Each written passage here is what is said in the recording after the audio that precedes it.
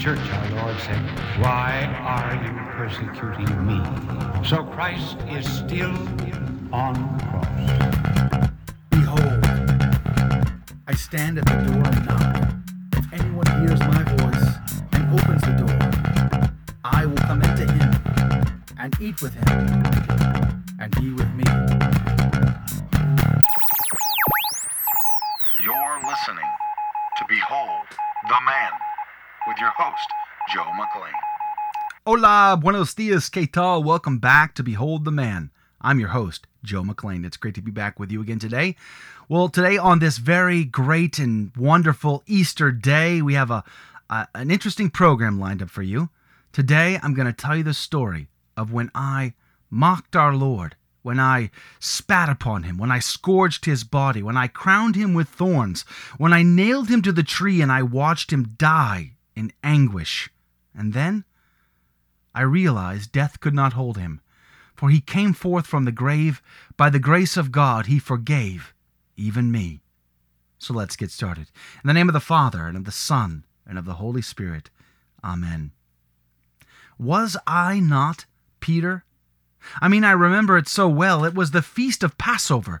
The Master spoke of his hour again, saying that his hour had come to depart out of this world to the Father, having loved his own who were in the world.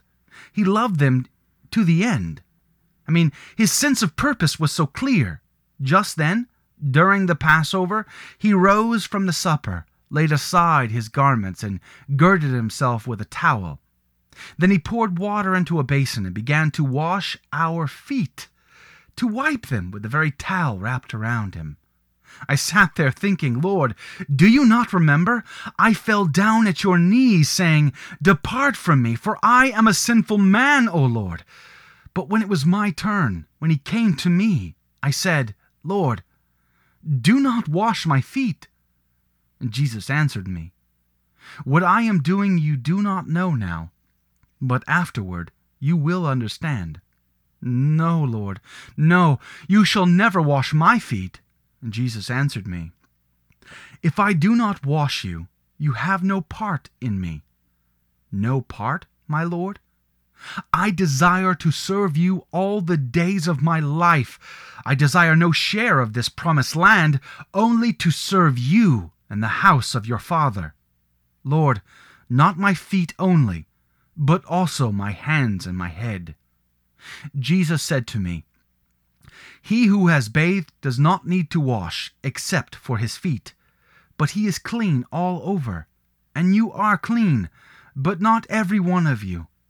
When he had washed our feet and taken his garments and resumed his place at the table, he said to us, "I know whom I have chosen. It is that the scripture may be fulfilled. He who ate my bread has lifted his heel against me. I tell you this now before it takes place, that when it does take place, you may believe that I am he. Truly, truly, I say to you, he who receives anyone whom I send receives me, and he who receives me receives him who sent me." When Jesus had thus spoken, he was troubled in spirit and testified, "Truly, truly, I say to you, one of you will betray me." "Betray you, my Lord? Never. Who? Which one of us will betray you?" John was closest to our Lord that night, so I asked him, "Tell us, who is it of whom he speaks?" So lying thus close to the breast of Jesus, he said to him, "Lord, who is it?" And Jesus answered him, "It is he to whom I shall give this morsel when I have dipped it." So when he had dipped the morsel, he gave it to Judas, the son of Simon Iscariot. Then after the morsel, Satan entered into Judas. And Jesus said to him, "What you are going to do, do quickly." So after receiving the morsel, he immediately went out, and it was night.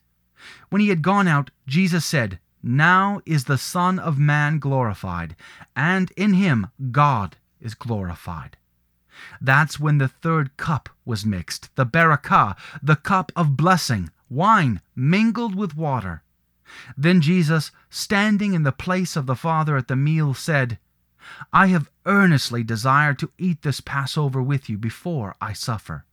For I tell you, I shall not eat it until it is fulfilled in the kingdom of God."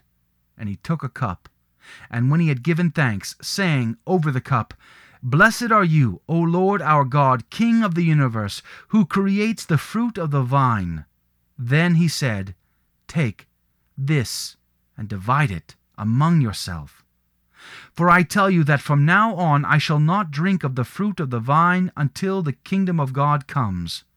And he took bread, and when he had given thanks, saying over the bread, "Blessed are you, Lord God, who brings forth bread from the earth." He broke it and gave it to us, saying, "This is my body, which is given for you. Do this in remembrance of me." And likewise the cup after supper, saying, "This cup which is poured out for you is the new covenant in my blood." My ears must have betrayed me.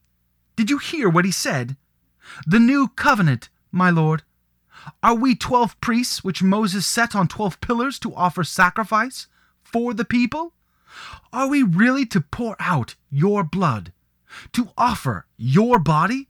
Are we to take and eat this flesh, drink this blood? My Lord, is this what you meant in Capernaum when you said, "Truly, truly, I say to you, unless you eat the flesh of the Son of Man and drink his blood, you have no life in you?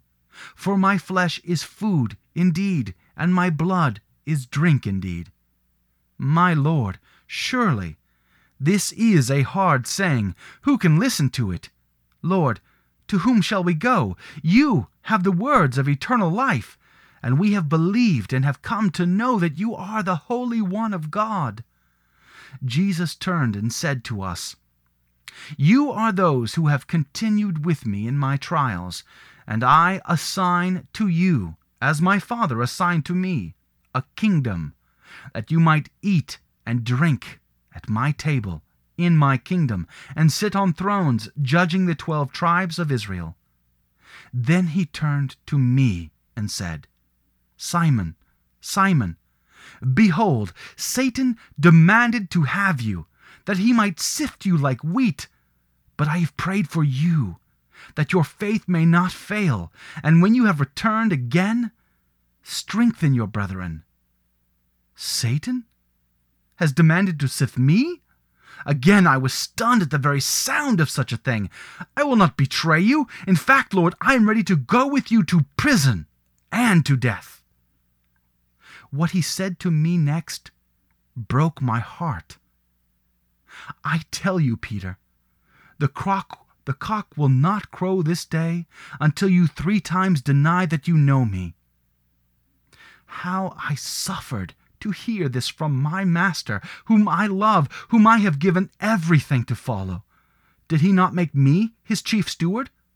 Am I not to strengthen the others? How can I lead them when I will fail him who loves us so? It was with a heavy heart that I mixed that 4th cup, and we sang the great Hallel.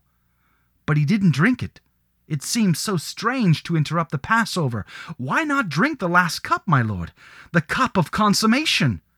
What could this mean? Instead, he rose and we all left to cross the Kidron Valley, just like King David did so many years ago, going up the ascent of the Mount of Olives, weeping as he went, barefoot with his head covered.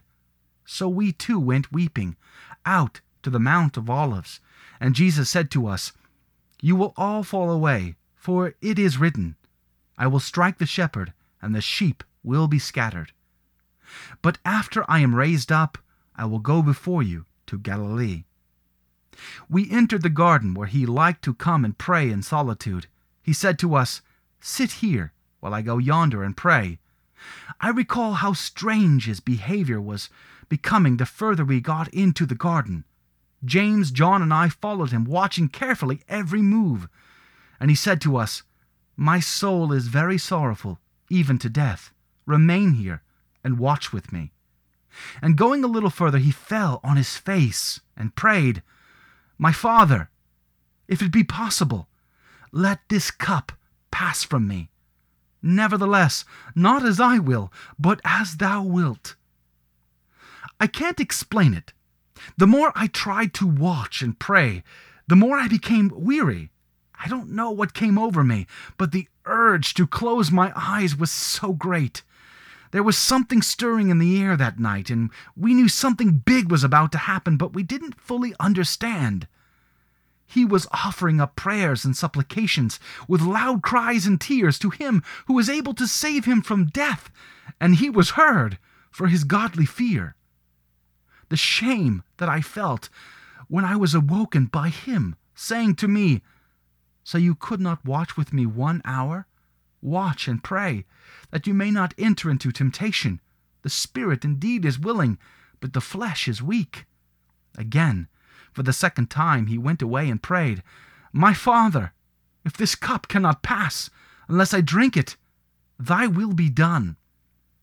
And again he came and found us sleeping, for our eyes were heavy.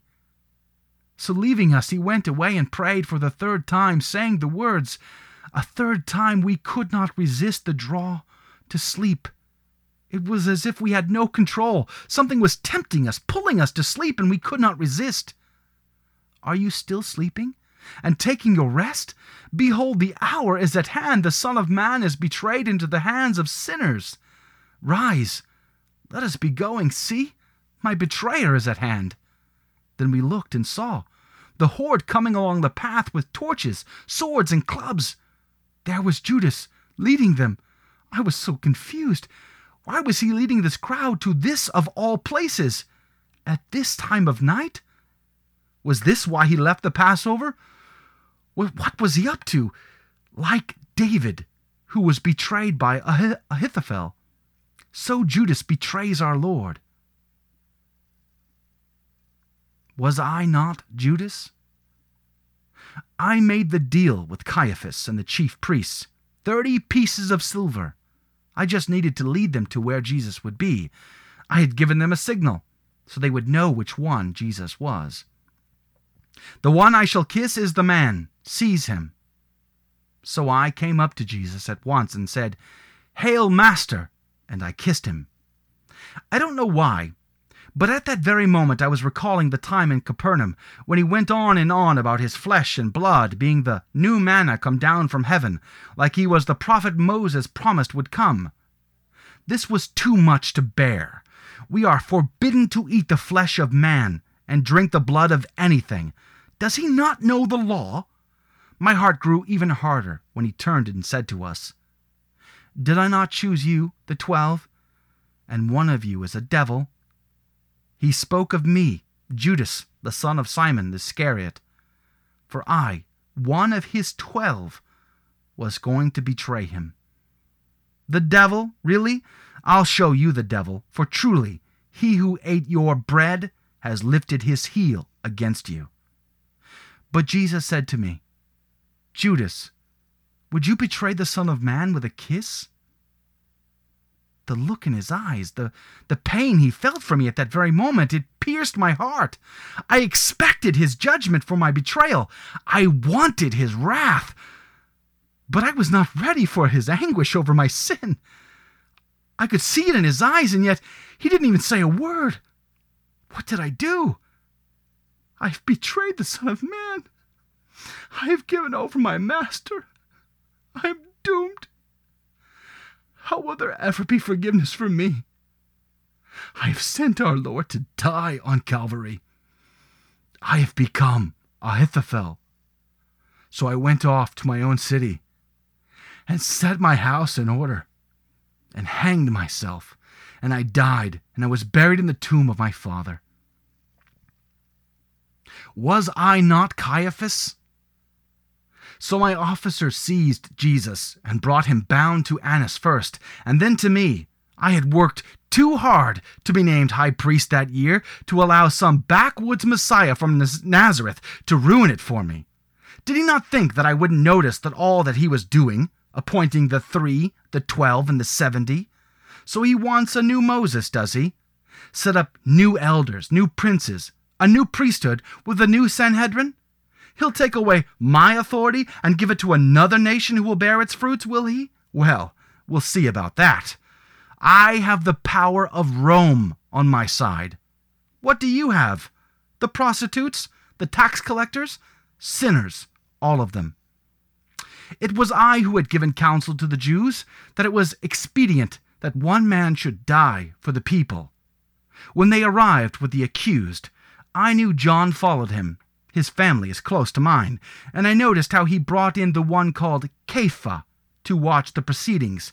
Can you imagine the audacity of this man Jesus to name him as chief steward, as if he were another King David, and to name him Kepha of all names, a name for God himself? Blasphemous. This Kepha stayed outside near the fire. The maid who kept the door said to Kepha, "Are not you also one of this man's disciples?" He said, "I am not." I then questioned Jesus about his disciples and his teachings. Jesus answered me, "I have spoken openly to the world. I have always taught in synagogues and in the temple, where all Jews come together. I have said nothing secretly. Why do you ask me? Ask those who have heard me what I said to them. They know what I said." Now Kepha was standing and warming himself, and they said to him, "Are not you also one of his disciples?" He denied it and said, "I am not." One of my servants, a kinsman of the man whose ear Kepha had cut off, asked, "Did I not see you in the garden with him?" Peter again denied it, and at once the cock crowed. I called witnesses to testify against Jesus. "He's possessed by the devil," they shouted. He called for the destruction of the temple, they proclaimed. But he didn't say a word. Like a lamb led to the slaughter, he opened not his mouth. Nothing was working. I needed him to condemn himself if I was going to have my way with him. I am the high priest. He must obey. I adjure you, by the living God, tell us if you are the Christ, the Son of God. Jesus said to me, "You have said so. But I tell you, hereafter you will see the Son of Man seated at the right hand of power and coming on the clouds of heaven." That was it. This is what I was waiting for. I could not have even paid for a better confession. I shouted, "He has uttered blasphemy. Why do we still need witnesses? You have heard his blasphemy. What is your judgment?" They answered, "He deserves death." Then they spat in his face and struck him, and some slapped him, saying, "Prophesy to us, you Christ. Who is it that struck you?" As they carried him away, I remembered how just a few days earlier he rode into Jerusalem on an ass, right up to the temple, causing an uproar in the court of the Gentiles, healing and giving sight to the blind, and restoring the withered hands. My heart sank as I recalled the words from the prophet Zechariah. "Woe to my worthless shepherd, who deserts the flock. Let his arm be wholly withered, his right eye utterly blinded. What have I done? Was I not Pontius Pilate? Caiaphas was having the one called Jesus brought to me early the morning on the day of preparation of their Passover feast. Caiaphas had been scheming for some time now to put this one to death. He didn't like the competition. What do I care of the Jewish prophecies about the Messiah? Rome wants peace, and I intend to give it to them at any cost. So I went out to them, and I said, "What accusation do you bring against this man?" They answered me, "If this man were not an evildoer, would we have not handed him over?" I said to them, "Take him yourself and judge him by your own law." The Jews said to me, "It is not lawful for us to put any man to death." Death? You want me to kill this man for you? The audacity of Caiaphas to come here and put me in the middle of this mess. I had Jesus brought into my praetorium, and I questioned him. "Are you the king of the Jews?" Jesus answered, "Do you say this of your own accord, or did others say it to you about me?" I answered, "Am I a Jew? Your own nation and the chief priests have handed you over to me. What have you done?" Jesus answered, "My kingship is not of this world. If my kingship were of this world, my servants would fight, that I might not be handed over to the Jews, but my kingship is not from the world." I said to him, "So you are a king?" And Jesus answered, "You say that I am a king. For this I was born, and for this I have come into the world, to bear witness to the truth. Every one who is of the truth hears my voice." I said to him, "What is truth?" After I said this, I went out to the Jews again and told them, "I find no crime in him. But you have a custom that I should release one man for you at the Passover. Will you have me release for you the King of the Jews?" They cried out again, "Not this man, but Barabbas." Now Barabbas was a robber. How ironic, I thought. Here is the one who claims to be the Son of God, their own Redeemer and Savior, and yet they call instead for the release of Barabbas, or literally the Son of the Father. One who is guilty of murder and theft, and yet the other is about to be himself murdered, his very life stolen from him. How ironic! My wife begged me to have no part in this man, but my hands are tied. I ordered him scourged. And the soldiers plaited a crown of thorns and put it on his head and arrayed him in a purple robe as a king. And they came up to him, saying, "Hail, King of the Jews!" and struck him with their hands. I went out again and said to them, "See, I am bringing him out to you, that you may know that I find no crime in him." So Jesus came out, wearing the crown of thorns and the purple robe. I said to them, "Behold the man!" When the chief priests and the officers saw him, they cried out, "Crucify him! Crucify him!" I said to them, "Take him yourself and crucify him, for I find no crime in him." Upon this, I sought to release him, but the Jews cried out, "If you release this man, you are not Caesar's friend. Everyone who makes himself a king sets himself against Caesar." When I heard these words, I brought Jesus out and sat down on the judgment seat at the place called the Pavement. At the 6th hour I proclaimed to all the Jews, "Behold your king." And they cried out, "Away with him! Away with him! Crucify him!" I said to them, "Shall I crucify your king?" The chief priest answered, "We have no king but Caesar." Then I handed him over to be crucified. Was I not the centurion? Pilate handed the prisoner over to me, and I ordered him to be crucified. I had his cross placed upon him and marched him out to Calvary. It was remarkable. Do you have any idea how many I have scourged, beaten, and crucified for Rome? Too many. Yet this one was different than all the rest. Not once did he curse me. Not once did he revile me. He seemed to long for death. Like none other that I have ever seen, this one was eager for Calvary. There I crucified him, and with him 2 others, one on either side, and Jesus between them. After hanging him on the tree, I had the title which Pilate had written posted above him. It read, "Jesus of Nazareth, the King of the Jews." The sight of this man was more than most could bear, his flesh torn and tattered like a discarded rag, the blood drenching his beard from the crown we placed on his head. Hanging there, he was slowly drowning in his own fluids. I was sure to nail through the most sensitive parts of his hands and feet. The only way for him to speak was to pull himself up on those nails, enduring the most horrendous pain one can imagine. Yet the thief to his left was so willing to endure this pain to spew curses at Jesus. Imagine that. But Jesus, he didn't curse. He forgave. He didn't seek vengeance. Rather, he endured the nails I placed to ensure his mother was provided for. When Jesus saw his mother and the disciple whom he loved standing near, he said to his mother, "Woman, behold your son." Then he said to the disciple, "Behold your mother." And from that hour the disciple took her into his home. After this, Jesus, knowing that all was finished, he said, "I thirst." A bowl of vinegar stood there, so he put a sponge full of the vinegar on hyssop and held it to his mouth. When Jesus had received the vinegar, he said, "It is finished." And he bowed his head and gave up his spirit. The one called John, who took his mother, spoke out, "The 4th cup He has completed the Passover. It is consummated.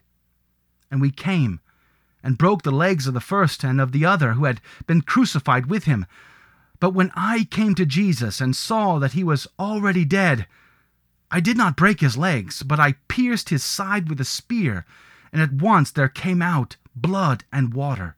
Just then I heard a Jew quoting from one of their prophets, saying, "On that day living water shall flow out from Jerusalem, and the Lord will become king over all the earth. And on that day the Lord will be one, and his name one." I was filled with awe, and said, "Truly, this was the Son of God." Was I not St. Paul?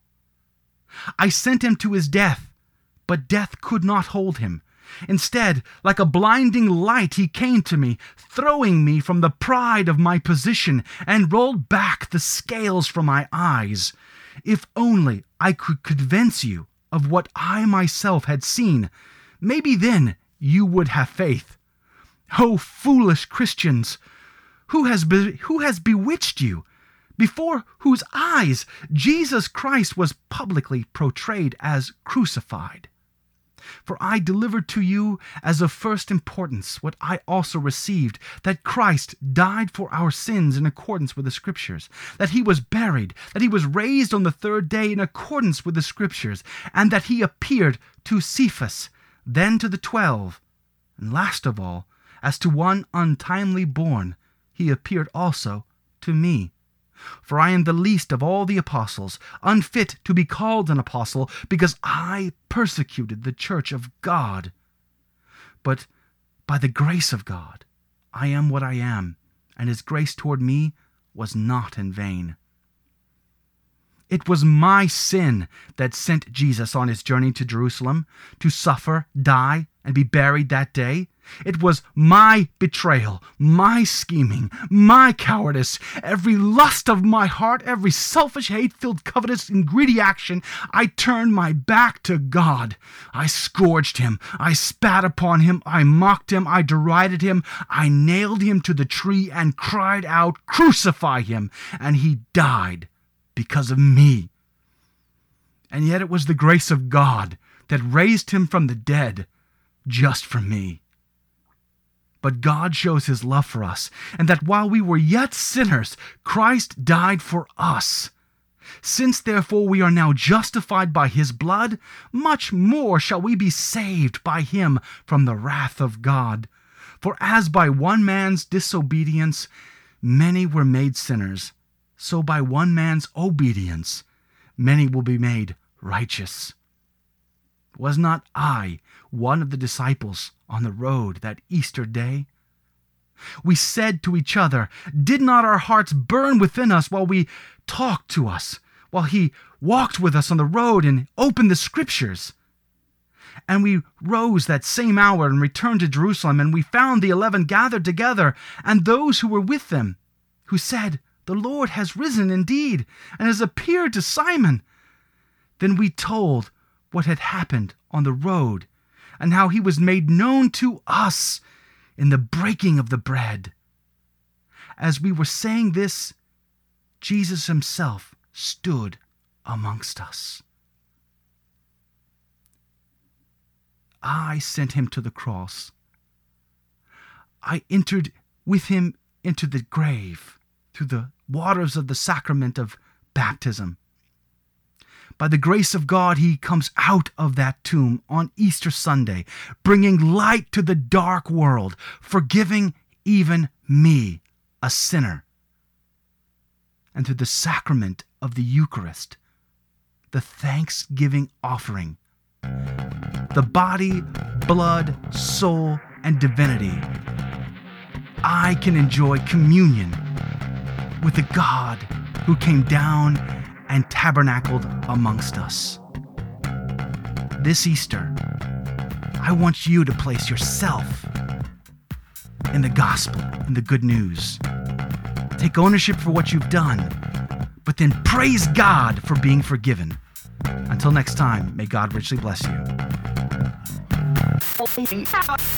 From the Catholic Underground. Faith on Digital